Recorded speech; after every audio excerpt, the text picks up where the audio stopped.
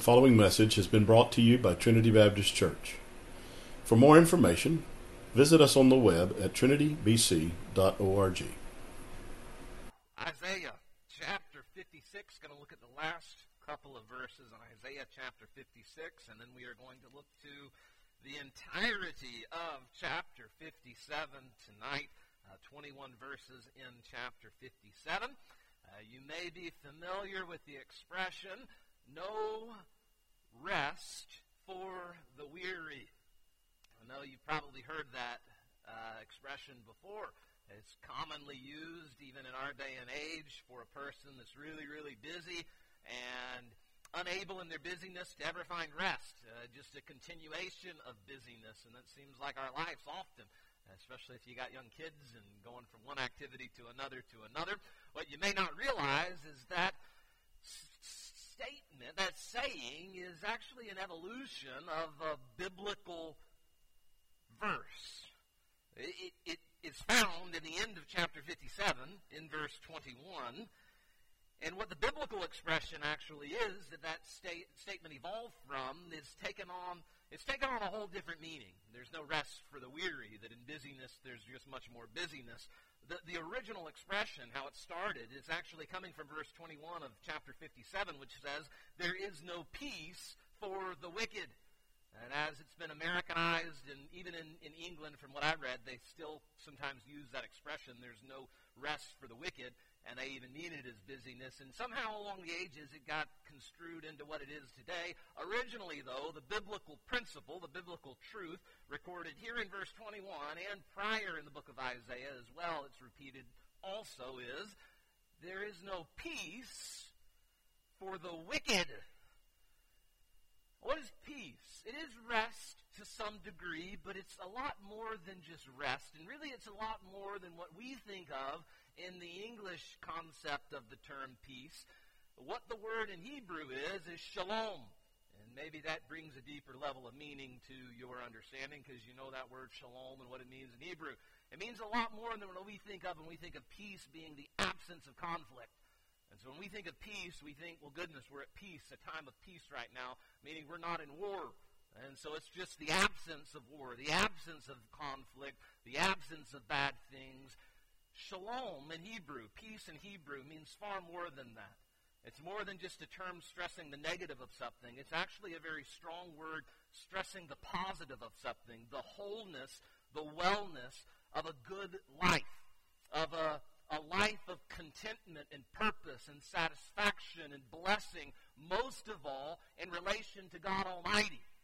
It's almost what modern psychology, if you've ever been to anything with modern psychology and, workplace psychologists that try to keep up the wholeness of the person and the well-being of your, individuality and all of these steps to achieving wholeness in your life, and the thing that modern psychology tries to promise but can never bring a person to. Tries all of these different ways to bring wholeness and well-being in your life.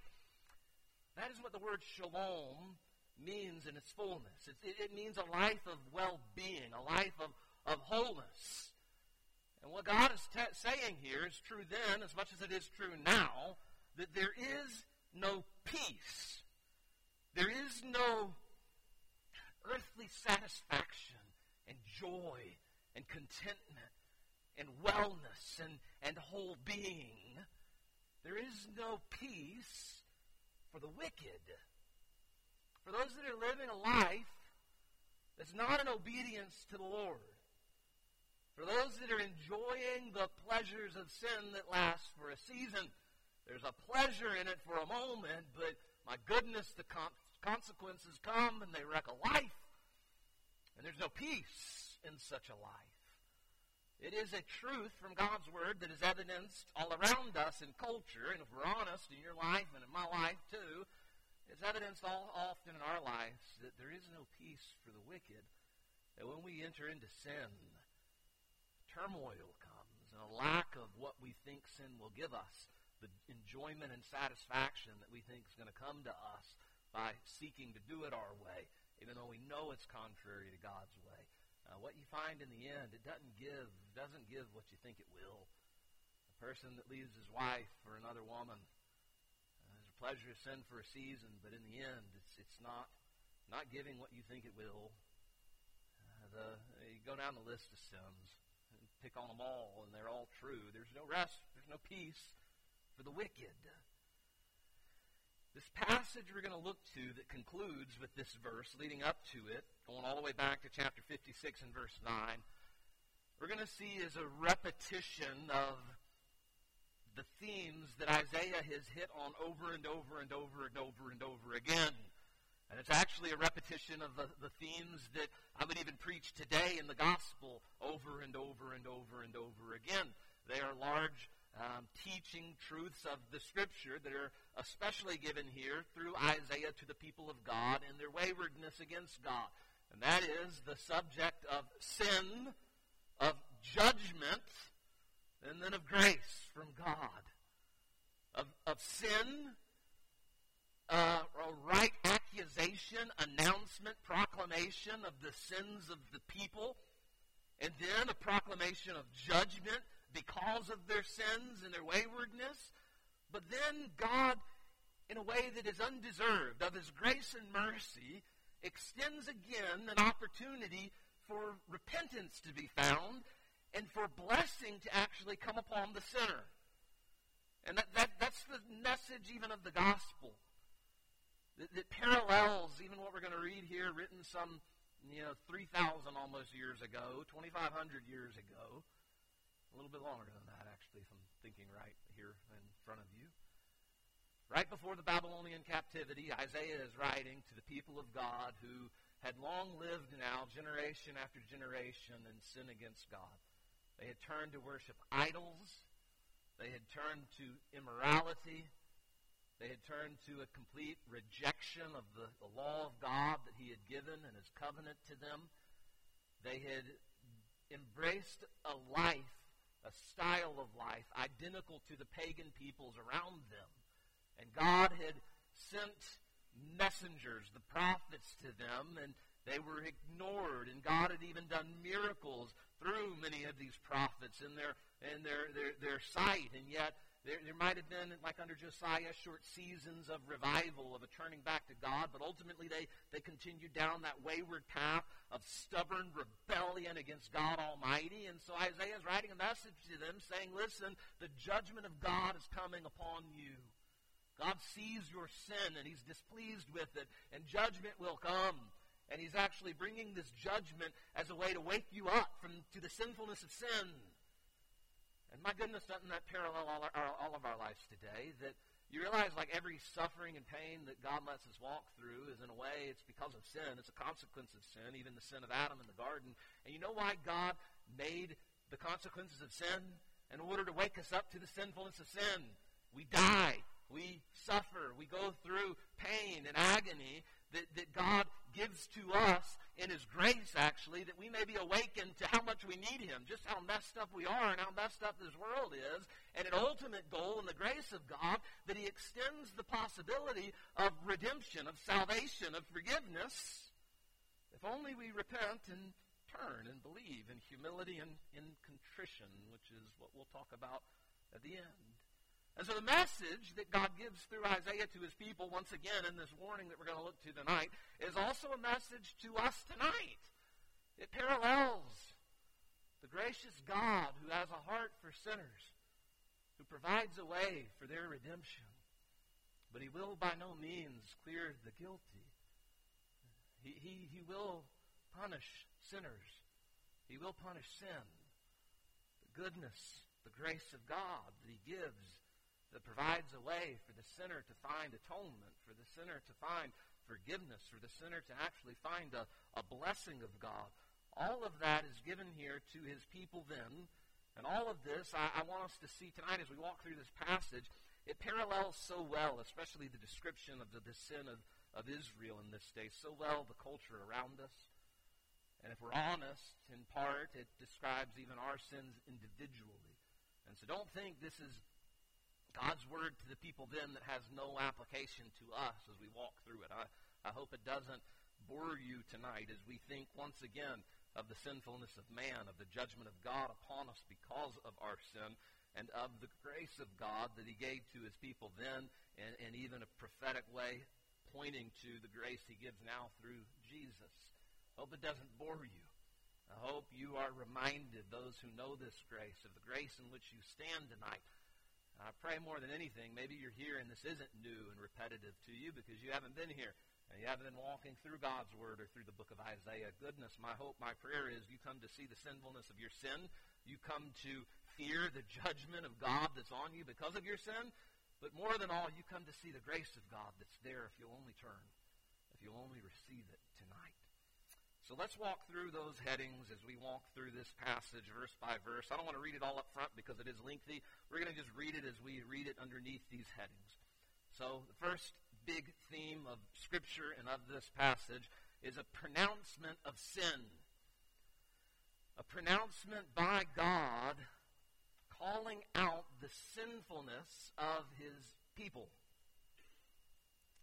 He begins at the end of chapter 56 and verse 9 with the leadership of Israel, the prophets, the false prophets, and the priests that were overseeing all of Israel. And he says to them, all you beasts of the field come to devour, all you beasts in the forest. He compares them to wild animals, to lions and tigers and bears, oh my, who are out only to devour their prey.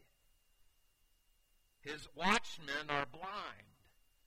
The ones that should be the watchmen on the tower who are seeking, looking and watching for the enemy to guard the people of God from the dangers and temptations, his watchmen are blind. They can't see their hand in front of their face, much less see rightly to guide and to direct the people of God. They are all ignorant.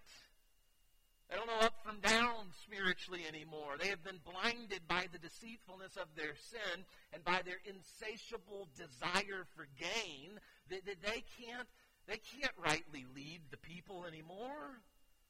They're all ignorant. They are dumb dogs. Now, I'd get on to my kid if he said, that person's a dumb dog. Hey, wouldn't you get on to your kid or your grandkid? That's pretty crude, right? This is God's word about the people of God, even the leadership of God's people. When they turn in their sin to their own selfish desires for their own selfish gain. They are all dumb dogs. They cannot bark. So they can't see the danger, and not seeing the danger, they have no voice that truly warns of anything because they're blind and they're ignorant and they don't even have a bark. Sleeping, lying down, loving to slumber. Lazy, sleeping, not at the work God has called them to do. Yes, they are greedy dogs which never have enough. And they are shepherds. They are shepherds who cannot understand.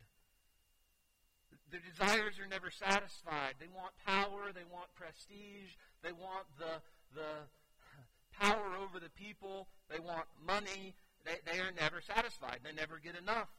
And though they are shepherds who are not leading and guiding and guarding the sheep rightly. They all look to their own way.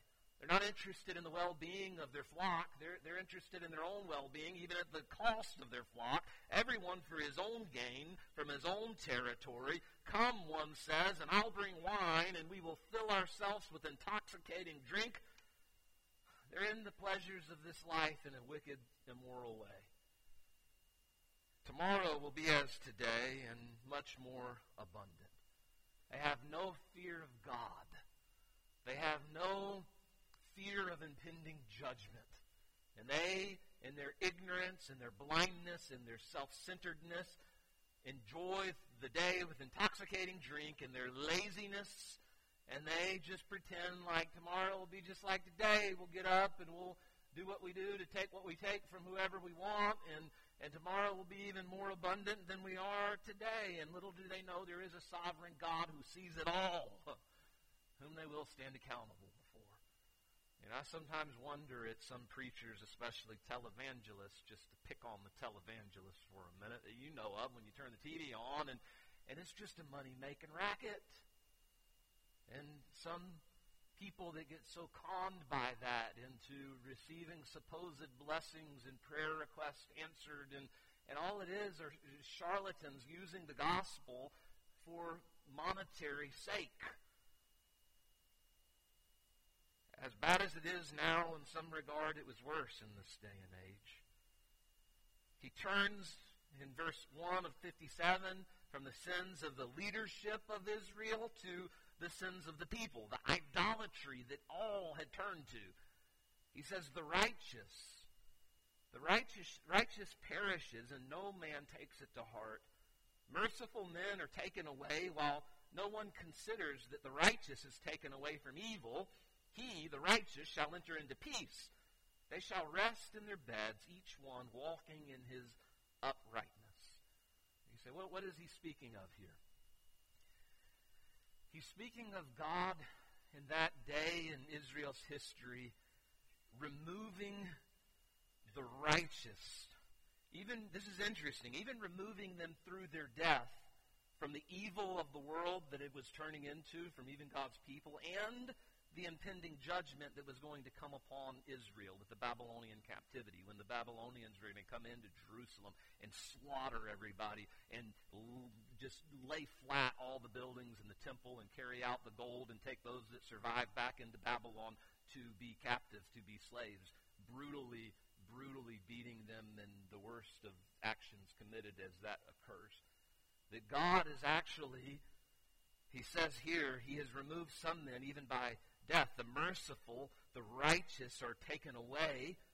And he says the society, the culture, never even notices the absence of the righteous men, the righteous women, the righteous families that were removed from that culture as wickedness prevailed and as the judgment of God was impending. And he makes a promise, or just a truth about the righteous. Even when they die, he says they enter into peace.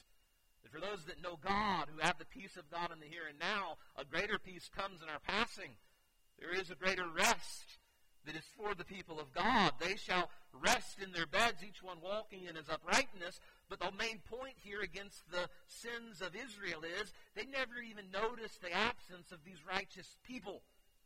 The culture had become so wicked and so perverse that their absence, their departure, their death wasn't even a cause of grief. It would be even a cause of celebration, or something that even goes by completely unnoticed. I was thankful, at least, that our culture recognized the passing of Billy Graham, and there was some mentioning of it. But there were some that celebrated in a mockery. But I look at our culture today, and even upon the Christian evangelical scene, and I think, like, where is the Billy Graham? Where is the Adrian Rogers? Where is the W.A. Criswell? Where is the preacher who is speaking a prophetic voice into the culture and society? And there are some men, thank God, who are preaching, but the culture doesn't elevate that person anymore. The culture does not want to hear that man anymore. There is no remembrance of the righteous. And even churches that stand rightly upon the truth of God's Word are now slung in the media as bigoted and archaic and narrow-minded. First Baptist Jacksonville right now. Our culture at large is turning very much into the culture of Israel before the captivity. But for the righteous, God's merciful. For the righteous, there is peace. Go back a few verses, a few chapters. You know, those who trust in the Lord, God gives to them a perfect peace. There's a peace that God gives. And even in death, there's a gracious act to remove his righteous people from the judgment that will come. Verse 3. But come here, you sons of sorceress. I can't say the word right now. Sorceress. There we go. The female version of the sorcerer. Those that turn to witchcraft. Say, well, that's just Harry Potter and Hocus Pocus, and it's fake fairy tale, mythical, whatever. No, there is a genuine worship of Satan. There are witches, and there are sorcerers and sorceresses, I think I said that right, or SSSs.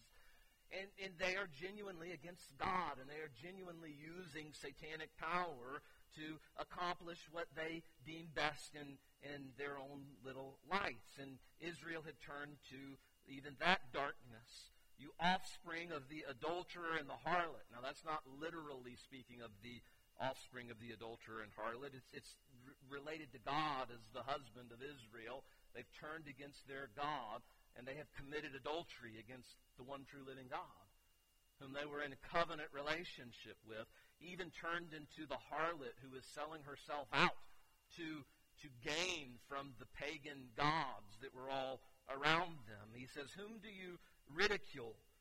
They mocked the righteous. Who are you ridiculing? Against whom do you make wide your mouth and stick out the tongue? I found this a bit humorous. Like, that must be a universal symbol for mockery when we stick your tongue out and make wide your mouth. That's the picture given here. Just like a little kid would pull his mouth wide and stick his tongue out in mockery of something or being silly. Here it's speaking of the mockery they were making of God and of the people that were rightly following the Lord, the few that remained. And God is saying, who do you think you're making fun of in your mockery? You offspring of falsehood, inflaming yourselves with gods under every green tree. The idolatry of the people around them to seek through these idols that they can manipulate and have control over the things that they most desire in life. And listen to this, slaying the children in the valleys, under the clefts of the rocks. Israel had gotten to such a place of pagan cultic worship that they had even embraced child sacrifice in order to gain the pleasure of the gods that would give them their desires, give them their blessings they sought in life. Among the smooth stones of the stream is your portion. Those smooth stones of the stream, I read, were used in a lot of the pagan cultic worship. They were believed to be unique and special because of the way they had been smoothed by the water that was flowing over them, and even the representation of the gods to some degree, and that was where they would put their wine offerings and their wheat offerings. They are your lot. You can have your little rocks. See what they're going to do to save you. Even to them you have poured out a drink offering. You have offered a gain offering. Should I receive comfort in these? God is saying, should I take pleasure in the waywardness of my people as they turn to wickedness and sorcery and idolatry when God alone is the one true living God? It says, on a lofty and high mountain you have set your bed. Those high places of worship to the pagan gods that Israel never tore down.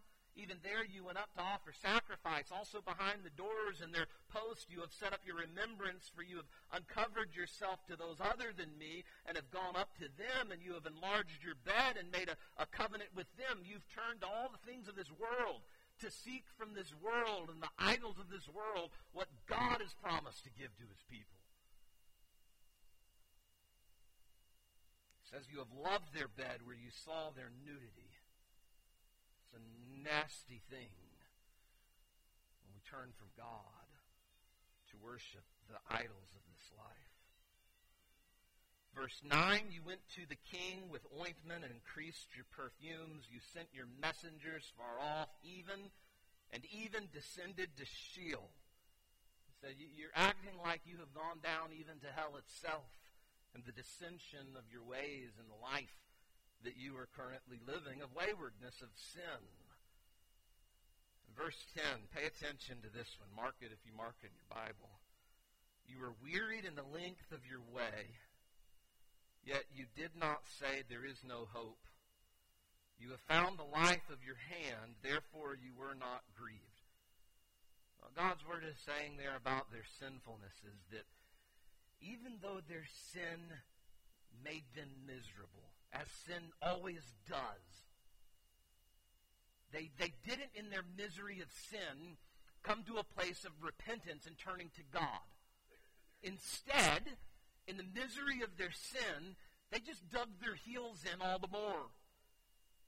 Instead of doing what was right and fitting and acknowledging their sin before God and repenting and turning to him, they became all the more determined to say, no, I can do it my way. Who are you to tell me what I'm to believe? Who are you to tell me this is right or wrong? I am the captain of my life. I will sail my ship however, whenever, as long as I want. I'm going to do it my way. Does that sound familiar?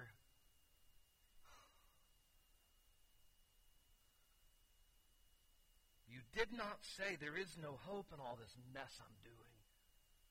You wouldn't confess your sin. Instead, in the deceitfulness of sin, you just dug a deeper hole and in stubbornness continued an even more wayward path against God. You were never grieved over your sin. There was never conviction because of your stubborn, wayward, hard-heartedness. Verse 11, and of whom have you been afraid or feared that you have lied and not remembered me?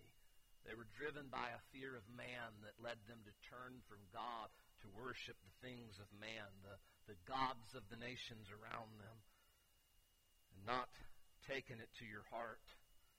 Is it not because I have held my peace from old that you do not fear me? God is telling his people, is it not because I've been patient with you and I've held my peace? He's saying, is it not because I haven't poured out the judgment that is rightly due upon you that you continue down this pathway? And that leads us to the second heading for our verses tonight, a warning of judgment that comes in these next two verses. God says, I will declare your righteousness, your false righteousness, and your works. He's saying, I'm going to make obvious the things that you've done and the things that you're doing.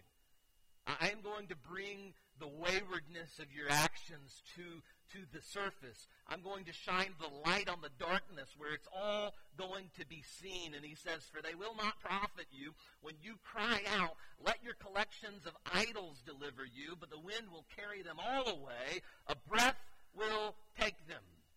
The Babylonians are coming in, and they will lay waste to your city, and they will kill many of your friends and family, and if you survive, they will lead you back as a slave into the land of Babylon. Judgment is coming because of your sin, because you have embraced all of these idols and wickedness and immoralities and child sacrifice even. God has been back watching for all the while, and in his grace and patience, giving opportunity for repentance to come apart from this grand act of judgment. And he says, no, the time is coming.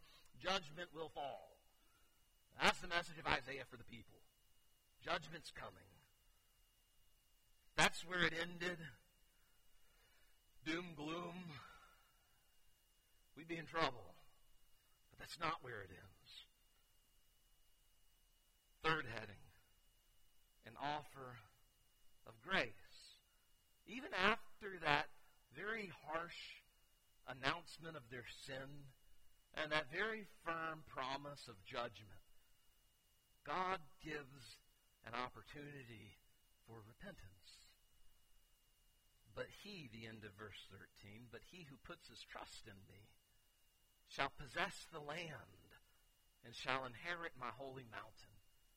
That even through it all, through the judgment that would come, there would be an act of restoration. There would be a return to the promised land. There would be a greater promise fulfilled through the Messiah. He who trusts in me shall possess the land and inherit my holy mountain.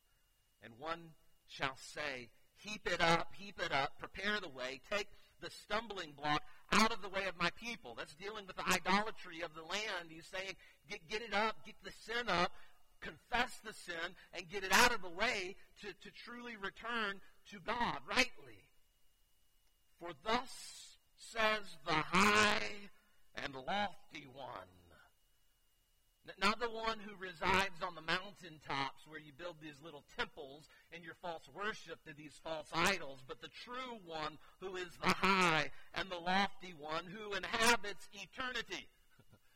The one who was before all and who will be after all. The one who spoke everything that is into being. The one that even formed you in your mother's womb. The one who is deserving of your worship even tonight. This is the God who is speaking. For thus says the high and lofty one who inhabits eternity, whose name is holy.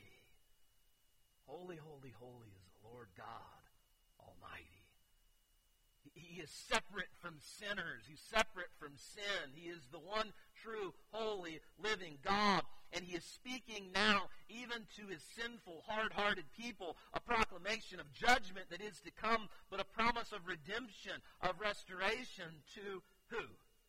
To any and all who turn and in humility and in the brokenness of their sin, come to God.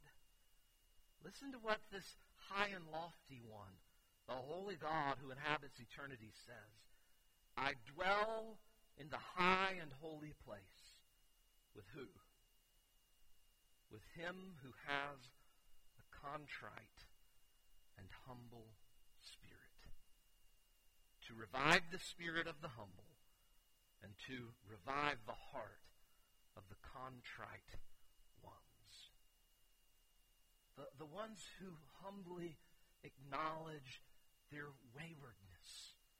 The ones who come to see their sin for what it is, sin against the one true holy God. And the ones who under the weight of that sin come with humility to God and with a contrite heart. That's something we don't talk about enough. Contrition.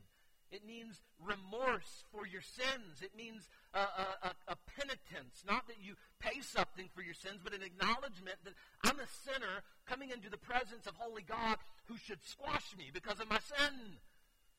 That there's a humility in it. There's a brokenness in it. There's a contrition in it. That the true worshipers of God do not come to God in arrogance.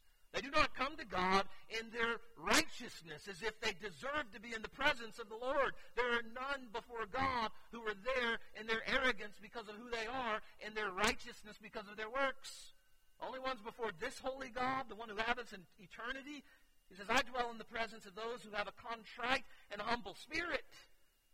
Those who have confessed the sinfulness of their sin. Those who have turned from that and turned to the God of gracious mercy who forgives. A humble and a contrite heart. Those are the true offerings to God that he will not despise, that he will not turn away. For I will not contend forever, nor will I always be angry. For the Spirit would fail before me in the souls which I have made. It says, if I continued in my wrath against sinners without grace, all would be annihilated. None would make it, none would survive. For the iniquity of his covetousness I was angry and struck him. I hid and was angry, and he went on backsliding in the way of his heart. Speaking of Israel and the path of their sin and waywardness, as God removed his hand of blessing, they didn't turn to seek him. They actually turned even harder to their covetous ways. And he says, I'm now going to act in judgment upon them. I have seen his ways, and through this judgment, God says, I will actually heal him, verse 18. I will also lead him and restore comforts to him and to his mourners. He says, I create the fruit of the lips, the praise of the lips to the people of God. God is the one who leads us in his loving kindness to repentance. Peace, peace to him who is far off and to him who is near. Prophetic word even of God drawing in the nations there, and those that are far from God becoming near to God, as well as those who were near to God being drawn near to God. Says the Lord, and I will heal him. Any and all who come to him find this healing. But the wicked, those that remain in their sin, those that remain hard-hearted, are like the troubled sea. Think of that ocean in the midst of a storm with the waves that are tossed everywhere and crashing against itself, and just the turmoil of that. There is no rest in that. There is no peace. It's what the wicked are like when it cannot rest, whose waters cast up mire and dirt, even that soil on the bottom being stirred up, and just the mess of the dirtiness of a sea, a troubled sea. There is no peace, says my God, for the wicked. Look around right now and I see a lot of people. And many of you I know have come to a place of acknowledging the sinfulness of your sin. You know that what this speaks of isn't just true of Israel and their sin. You know that was you, and it is you to some degree, that there's a part of you that is fallen and sinful and is unworthy of anything before God, worthy of condemnation before God. And you know there's a judgment of God that's impending upon the sinner, that Jesus spoke of it often, a place where the worm doesn't die and the fire is never quenched. It's a place of described in Revelation, the eternal place of a lake of fire. There is a place where sinners will pay for their sin. There is a judgment of God upon us because of our waywardness, because of our sin. It is coming. But many of you, thank the Lord, have come to know the grace of God. You've turned from your sin. You've confessed it. That's what it means. Confession is to say the same thing about your sin that God says about it. To recognize that it is sin against the high and lofty one, the holy God who inhabits eternity. And there was a time in your life where you heard about the sinfulness of sin, and you heard about the God who you've sinned against, the one true living God, and you've understood the weight of that sin means eternal damnation, eternal separation from God. And thank the Lord, you also heard about the loving, gracious act of this God that this is even prophetically pointing to, where God would send His only begotten Son to die upon a cross for the sins of the world. Where the blood of Christ would provide a means in which sinful man can be reconciled to the high and lofty one, the holy God who inhabits eternity. And how does sinful man appropriate to himself the atoning work of Jesus? How is it that we come under the blood of Christ? The just shall live by faith. You only come to faith through a humble and a contrite heart. Humbly acknowledging your sin before God and the brokenness of your sin, and then contrition and penance and a remorse of that sin, confessing it before the Lord and saying, God, I'm a sinner in need of salvation, and I thank you by your grace and mercy. You sent Christ to die upon a cross for me. He shed His blood that I could be forgiven. And so I confess my sin and believe upon you as Lord and His Savior. Believe that you sent your Son to die upon a cross for me, and He was buried, and He was raised again. Salvation, I said last week, has always been by grace through faith. It was the message then, looking forward to the work of Christ. It is the message now, looking back to the work of Christ. And if you're here tonight, I hope you're not walking in the place thinking, I'm here because of me. I'm here because of who I am. And there's a danger as we walk with the Lord for a long while. Some of you saved a long while ago, that you start to get accustomed to grace. You get accustomed to the Word of God and to the people of God, and we can dangerously fall into that temptation of thinking, I'm here because I've earned my seat at the table. And it's a good reminder, no, we're not. We're only here by the grace of God. The grace of God that saves sinners like you and like me. I find it a good practice every time I walk into this building just pray a prayer under my breath, and I ask you to say the same thing, the prayer of a tax collector, not the prayer of a Pharisee. But you just walk in and you go, Lord, be merciful to me, a sinner. And there's a humbling nature to the confession of the reality that we are all sinners unworthy of who God is. And it's a good practice for us all every time we come to worship to do that. Don't walk in as if you're God's specially anointed, appointed spokesperson over the church to tell everybody what they ought to do and what they ought to be. You walk in and you say, Lord, be merciful to me, a sinner. And then you worship the Lord in humility and in contrition, the true heart of a true worshiper before God. If you're here tonight and you have never owned up to the sinfulness of your sin, God, you being here tonight is a gracious act of God. You hearing His Word read and proclaimed to you is a gracious act of God. And He's giving you opportunity even now to turn, to do what Israel never did until great judgment came. Tonight you have the opportunity to confess your sins before God Almighty and to turn to Him in repentance and contrition and believe upon Him as Lord and Savior. Believe upon His Son, Jesus Christ. Believe upon what God did for you at Calvary to save you from your sins. And you just simply confess your sinfulness and you believe upon the work He did for you. And what you'll find is that God is not a God who delights in the destruction of the sinner, but that the sinner turn from his ways and lives and finds life. God delights in the forgiveness of sinners. He takes joy when a person comes to own up to what they are and turns to Him to fix what they are. You're not okay tonight in your sin. You're not perfectly human, as a contemporary Christian song says. You are perfectly loved, but you're not perfectly human. Adam in his original condition was perfectly human. You are scarred and marred by sin and messed up and broken, and you're in need of salvation tonight if you've never come to Christ.